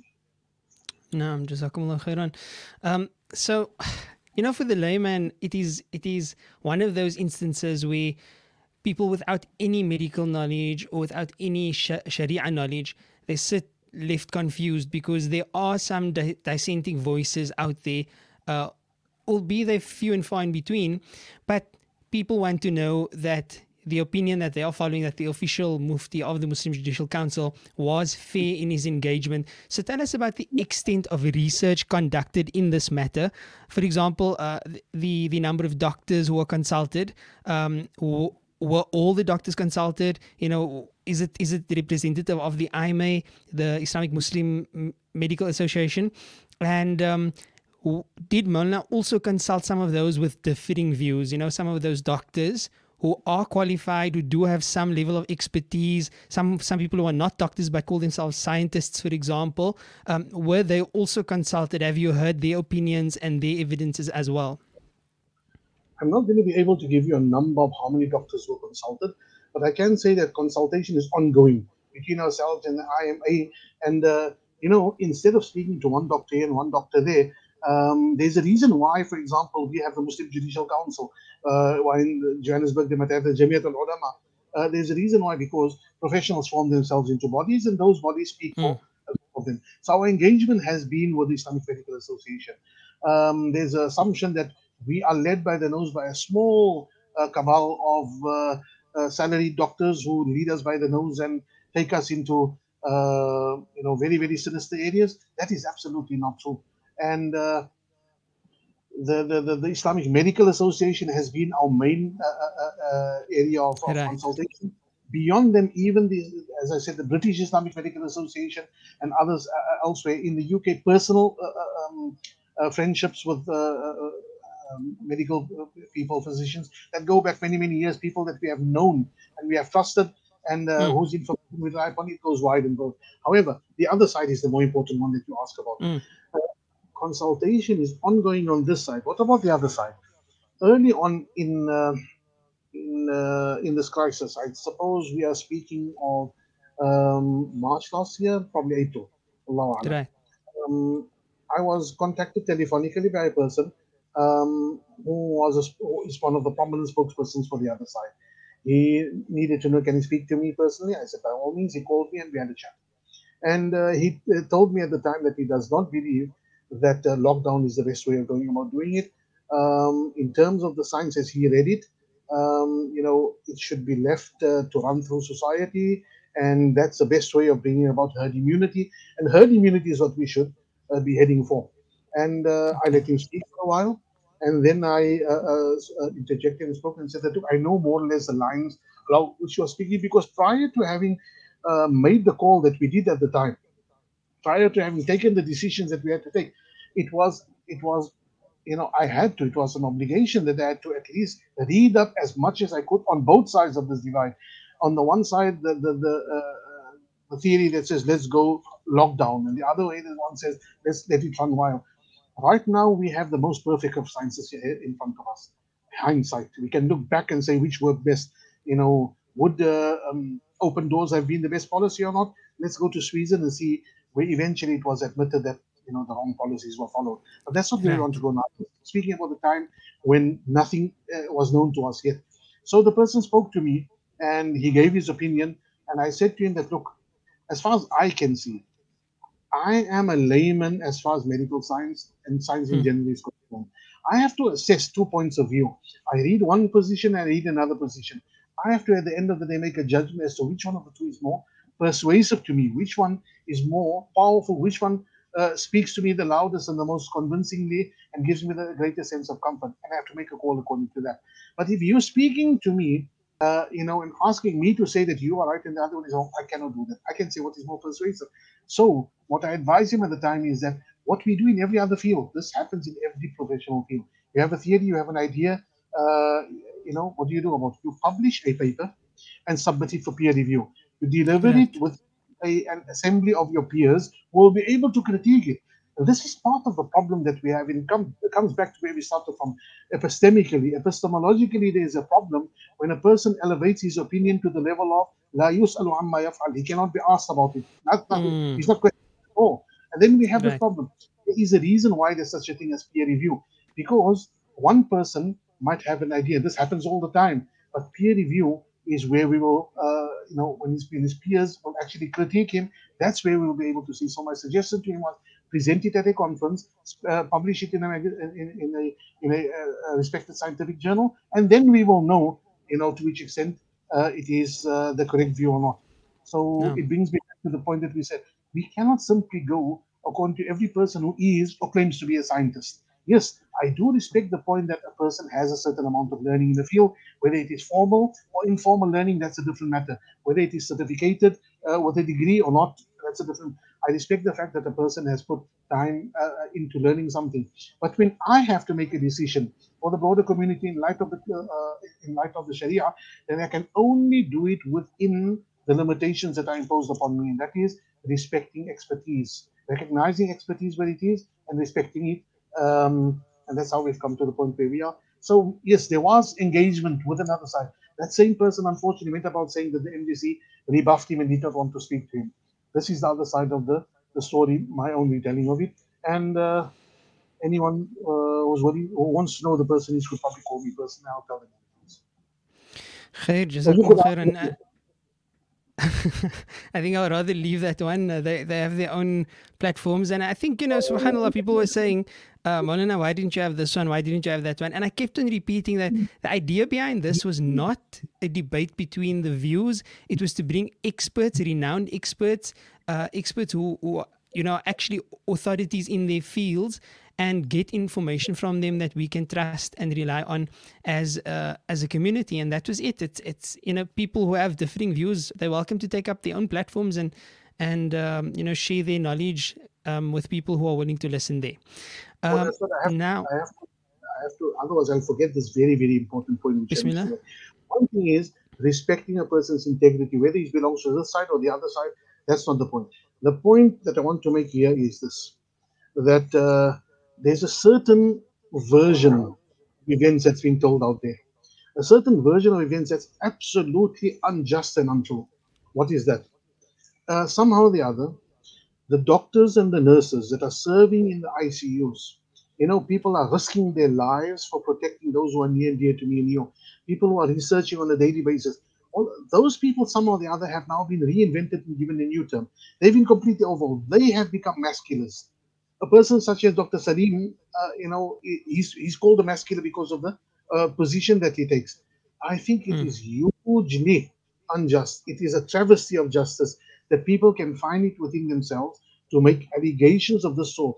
The very same people, and this is a very important point for the community now, the person that I go to when I have a headache, the person when I go to when my wife needs to deliver a baby and needs to have a cesarean section, the person I go to when I myself need to be hospitalized, when my blood is too high, when whatever the case may be, those people that we trust with everything else. How come suddenly now we stop trusting those people? All those people, part and parcel of our community, the salt of the earth, the fabric of our society, that we've trusted for every other medical exigency. Suddenly, those people have been reinvented into the monsters who are out to murder people in their thousands. That narrative must be addressed, and that narrative must be stopped in its tracks. It's a narrative with which Allah Ta'ala can never ever be happy. So there is something very disturbing about it when the position taken by some of our brothers leads to outcomes such as this. Please, at this moment, I say to my colleagues, I say to my students, I say to the broader community, as the poet says, لا ولا تكتب بخطك غير شيء يسرك في القيامة أن تراه.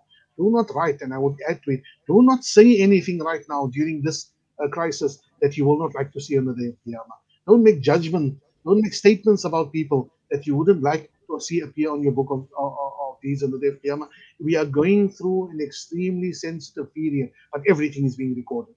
Everything is, the angels are with us, they're recording it. Allah will call you to answer for every allegation that you've made. Whether you've accused someone of taking money, a certain person made a claim that organizations, he made this claim publicly on WhatsApp. Organizations are taking millions of rands, individuals are taking the paltry sum of 10,000 rands. That's what he did mention in that regard, in order to do certain things.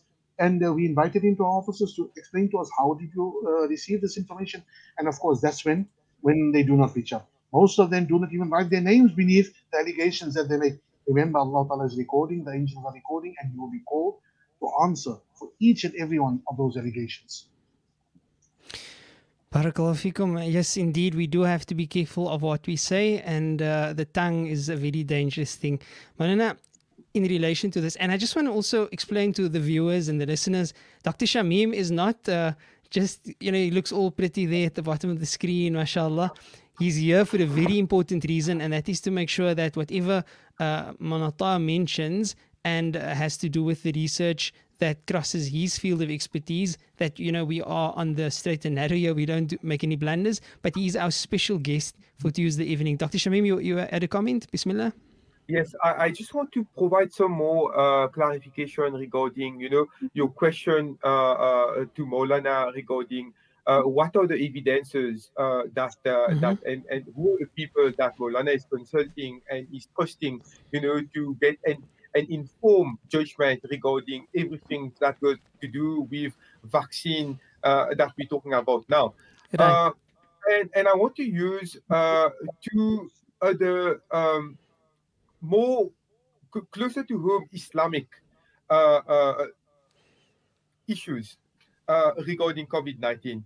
The first one is, and I'm going with what I've heard from the community, right? Is regarding putting the body in plastic bags before burying.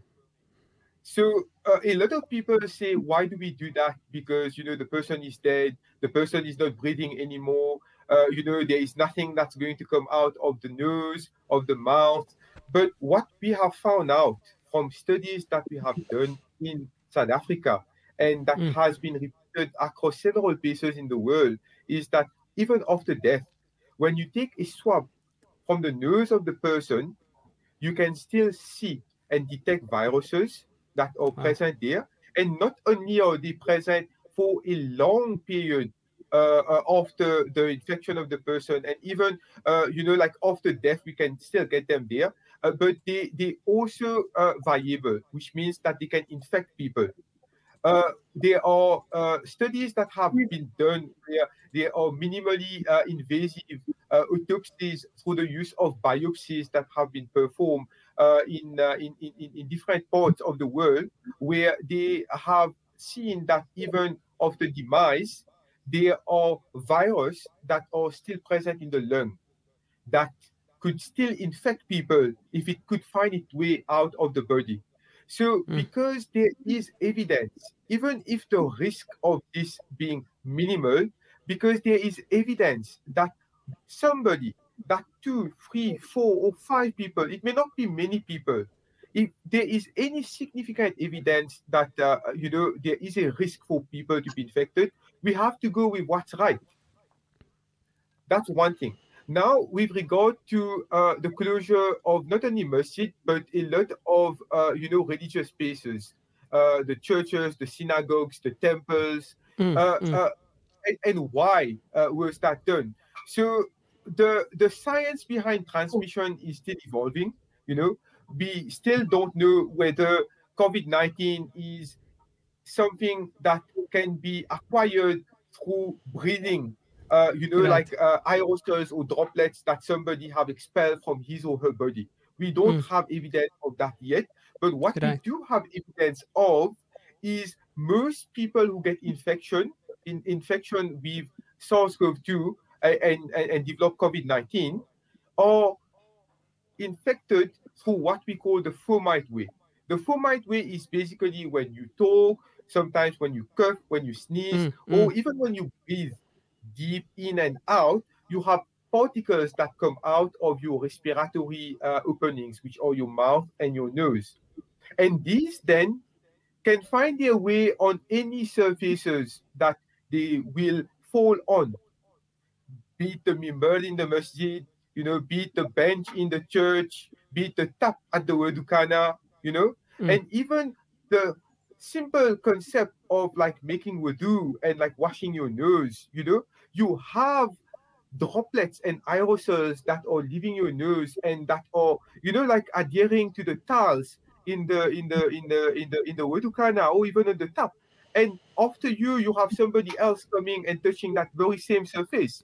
And there Right. are evidence here that this is the main way through which we have infection and through which people get infected. So this is what guides us to make inferences and pass judgment on what is needed for infection control, what is needed to prevent the spread, what do we need to put in vaccine. It's all evidence based. It's based on what we've studied. We have controls for this to make sure that what we are findings are real and not due to chance.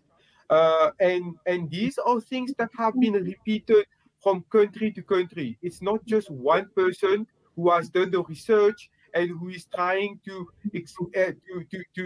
pass on his idea and make everybody buy in to what his logic and what his findings are. It's it's peer reviewed and it's also replicated across different places. So Mm. this is how much trust we as scientists place in evidence that is put in front of us. One, there is the rigor of the process, and two is the replication of the similar testing that goes to answering the question that you have and prove that everywhere else you're coming to the same evidence. Right. Shukran. Shukran so much, Dr. Shamim. Maulana, with regards to our Islam and our legacy, our Turath, we do have people expressing that, resorting to these so called Western medicines and resorting to the vaccines and so on is sort of like an abandonment of one's fitrah. We should allow herd immunity to take place. You should resort to the sunnah, you should go to dates and honey and the natural cure, so to speak. What's your view in regards to this particular sentiment? Are we doing something wrong by resorting to a vaccine if we are Muslim?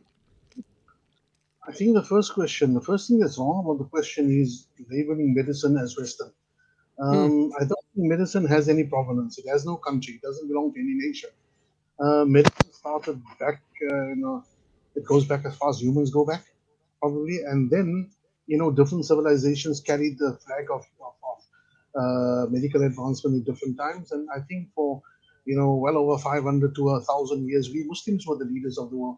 And at that time, I suppose the rest of the world were probably speaking about Islamic or Arabic medicine. And then, the wheel of history turns. We find ourselves in the post colonial period now where we are no longer what we used to be. So our worldview changes, and we start looking at things, and something which was our own legacy that had been taken Right. over by others and developed from there onwards. Now we disavow the very same legacy. It was thought it's human legacy. This is what Rasulullah Sallallahu Alaihi Wasallam means when he says that for every disease there is a cure. Those who know it, and those who don't know it, don't know it. I'd like to mention a little story in this regard. Our mother Umm al-Mu'mineen Sayyidah Aisha radiallahu anha, Radiallahu anha. her nephew was a pupil as well, Urwa, and he asked her something, and he says, Umm al-Mu'mineen, I want to ask you something, and say, okay, ask what you're doing. He says, look, I know in terms of ilm of deen, in terms of knowledge, I can understand why you are so learned. After all, you're the wife of Rasulullah sallallahu alaihi wasallam. You learned what you learned from him, and who was more learned in deen than him? That I understand. And I also understand your expertise in the field of poetry and genealogy of the Arabs. Because you're the daughter of Abu Bakr, and who was a greater expert in those things than him? But how did you become such an expert on things medical? How do how to treat this illness and that illness? And where did you learn all of this? Because there's no one in the family who is known to have been a doctor. So she says, and listen to what she says, كان رسول الله صلى الله عليه وسلم رجلا مسقاما. Rasulullah sallallahu alaihi wasallam was a person who used to fall ill very often. And physicians, doctors from all over the Arabian Peninsula would come to treat him in those illnesses that he would have. And from their treatments which they gave him, I learned myself, and that's how I know so much about medical knowledge. This is Subhanallah. Rasulullah sallallahu alaihi wasallam. Rasulullah sallallahu alaihi wasallam calling for doctors to come and treat him, to the extent that his wife and our mother, Umm al-Mu'minin Aisha radiallahu anha, becomes a virgin doctor from that. لقد كان لكم في رسول الله أسوة حسنة. In Rasulullah sallallahu alaihi wasallam, there's a beautiful example, and that beautiful example is one of balance. The one of balance. Look, Allah Ta'ala could have made him the richest of men, the most healthiest of men that never needs a doctor. No, he lived in this world to show us how we should conduct ourselves in this world. He suffered on account of so that we can learn. What do we do to his legacy when we say, no, I will not take medication? He called for doctors to treat him, I say, I don't want to. So that's very much out of keeping with the Sunnah of Rasulullah sallallahu alaihi wasallam. That is not the fitrah. It's exactly the opposite of what the fitrah is. Jazakumullah khairan. Now, Maulana, there is Dr. Shamim, you looked like you had your hand up there for a moment. 1 second. Bismillah. Yes. I just want to put something in perspective. I think just to add on to what Maulana said, people will always bring in the question of why do we need vaccine, as your question, touch on earlier. Why do we not stick to the Sunnah, and why do we not stick to more trusted and more traditional and things that come from like long history of Right. use and not necessarily efficacy, but the one thing that people need to also put in perspective is that the way of life of people has changed. So we do know that before, travel as it is right now was not as easy and as accessible, right? Right. So the level of herd immunity that happened in a lot of population that were very segregated at the time, wherever they was, Europe, Africa, Australia, and I mean, boat and travel on land by camel and horses were the more predominant form at the time, which tells you how little travel existed. So at the time, herd immunity in the context of very severe diseases could only be reached when a certain community has been affected to the extent where most people have been infected, have developed immunity to the microbe that was killing them, and the other people who were at risk of that have actually been infected and have passed away. So now you don't have any more people who are at risk of actually getting infected again, because you have a herd immunity, and at the same time, because there is no more people infected, the microbe that was being propagated in that community dies with it. But now, with the advent of global travel by plane, by cruise ship, it is so easy for something to spread. And you cannot Wow. actually wait to reach that level of herd immunity that would normally be naturally conferred if you did not have a vaccine against what you're dealing Subhanallah. with. So, because Subhanallah. of the behavior of people, we have to change the behavior that we normally adhere to prevent the microbe from spreading. And that's through the use of technology. Technology has meant that now people travel more, which then also translate in the virus or the microbe spreading more.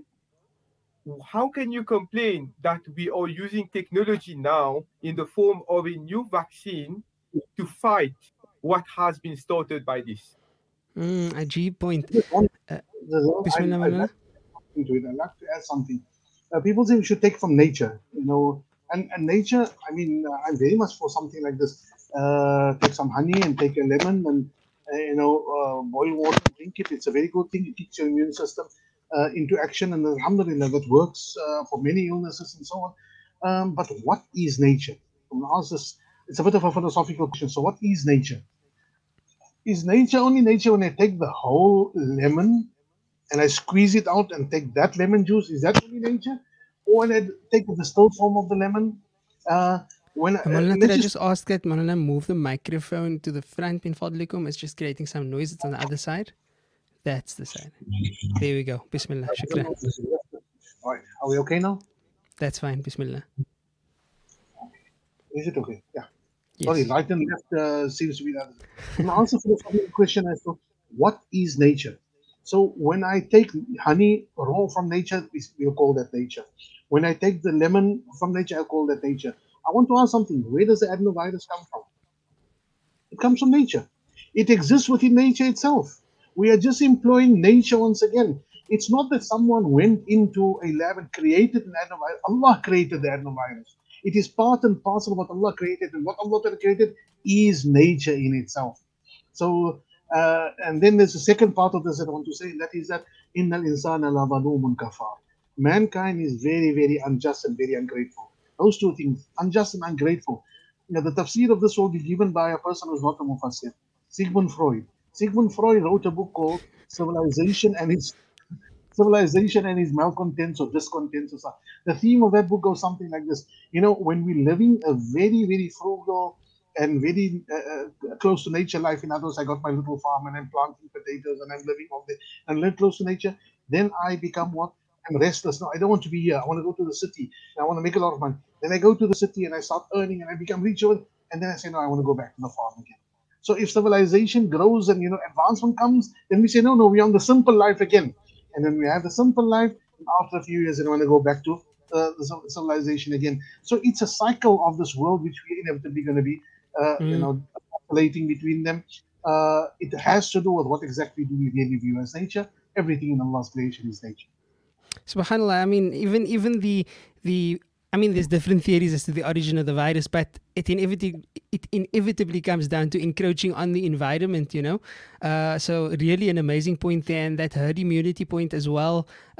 Generally speaking, we only think of herd immunity as far as like South Africans are concerned, but we forget that one day we heard that there was a virus spreading in China, and a hop, skip, and a jump later, we were under lockdown, and that was just so quick.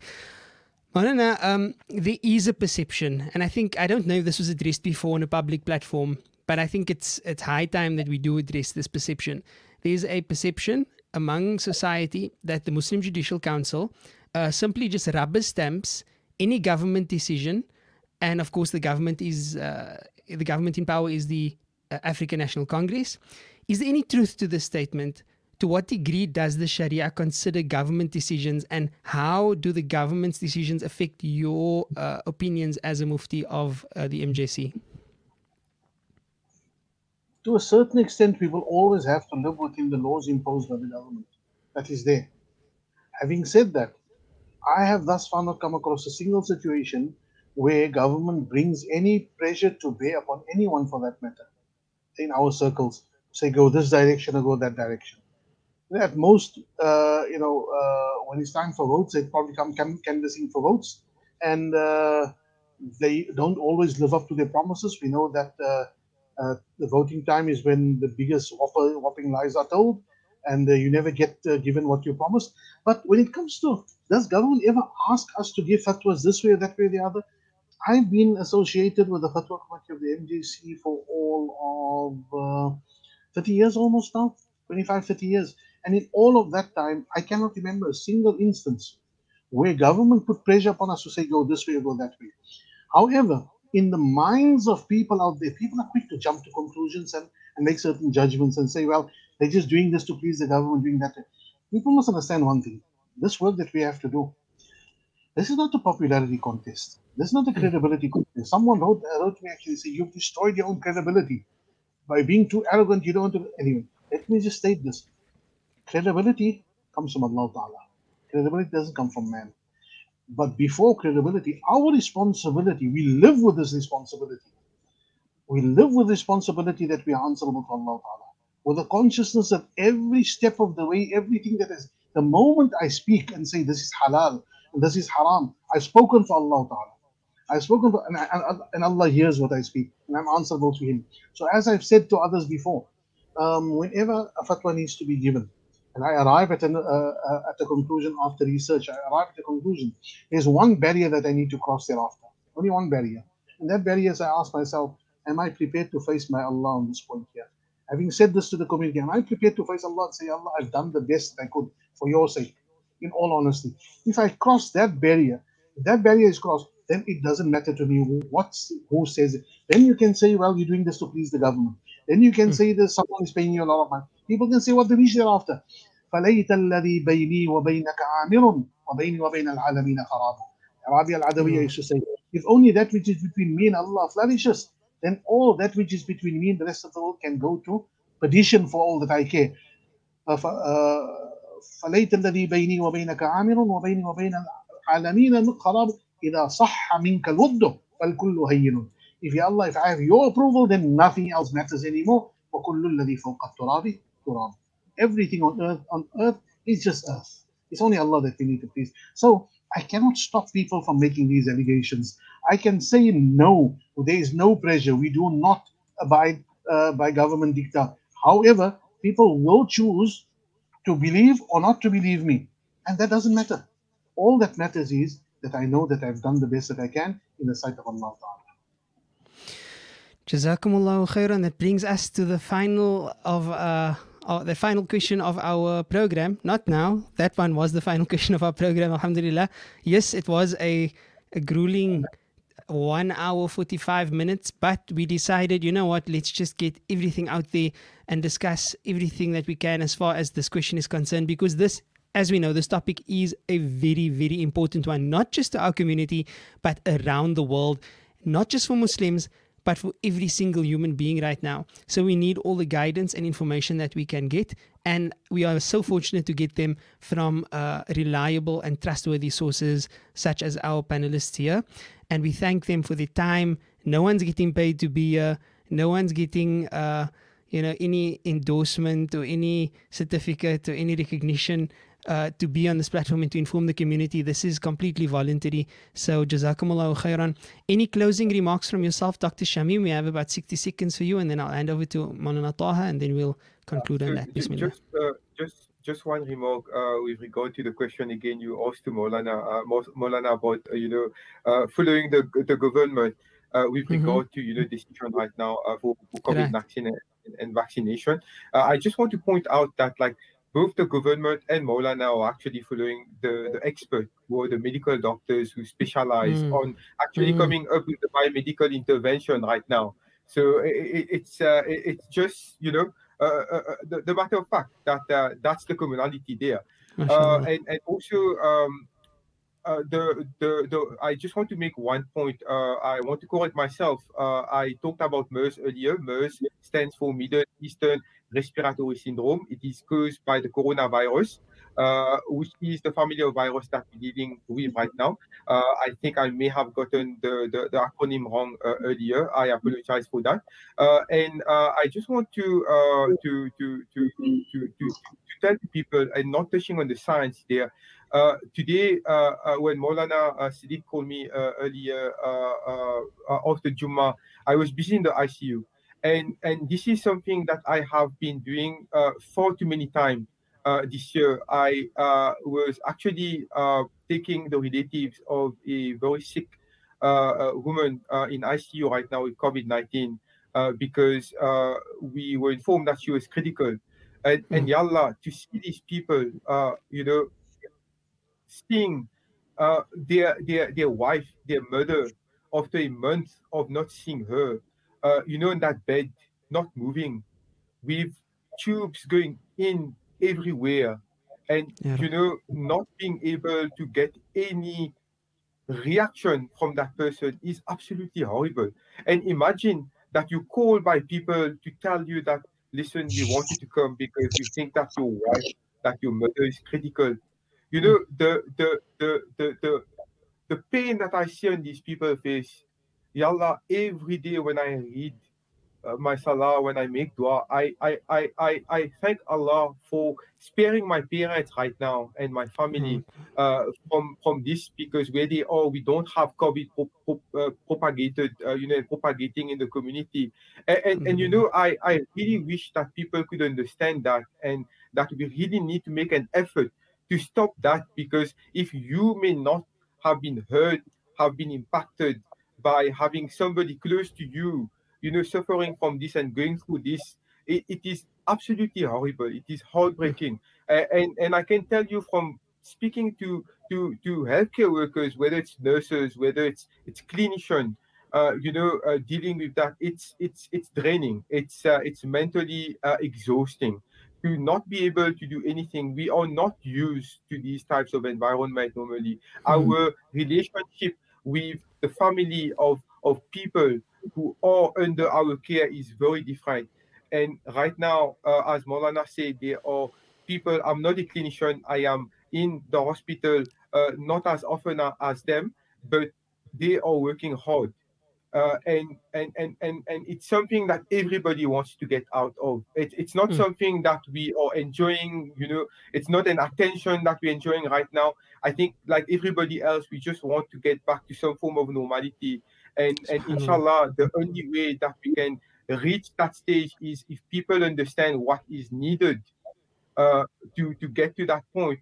And Mm. part of these are changes in our behavior, but because we've realized now that this is not enough, for economic reasons, for social reasons, for any other reason, we have come up with biomedical intervention that have been tested in terms of safety and efficacy. And we are hoping, inshallah, we put our trust in Allah to guide us to choose the best Ameen. way forward for this. And Ameen.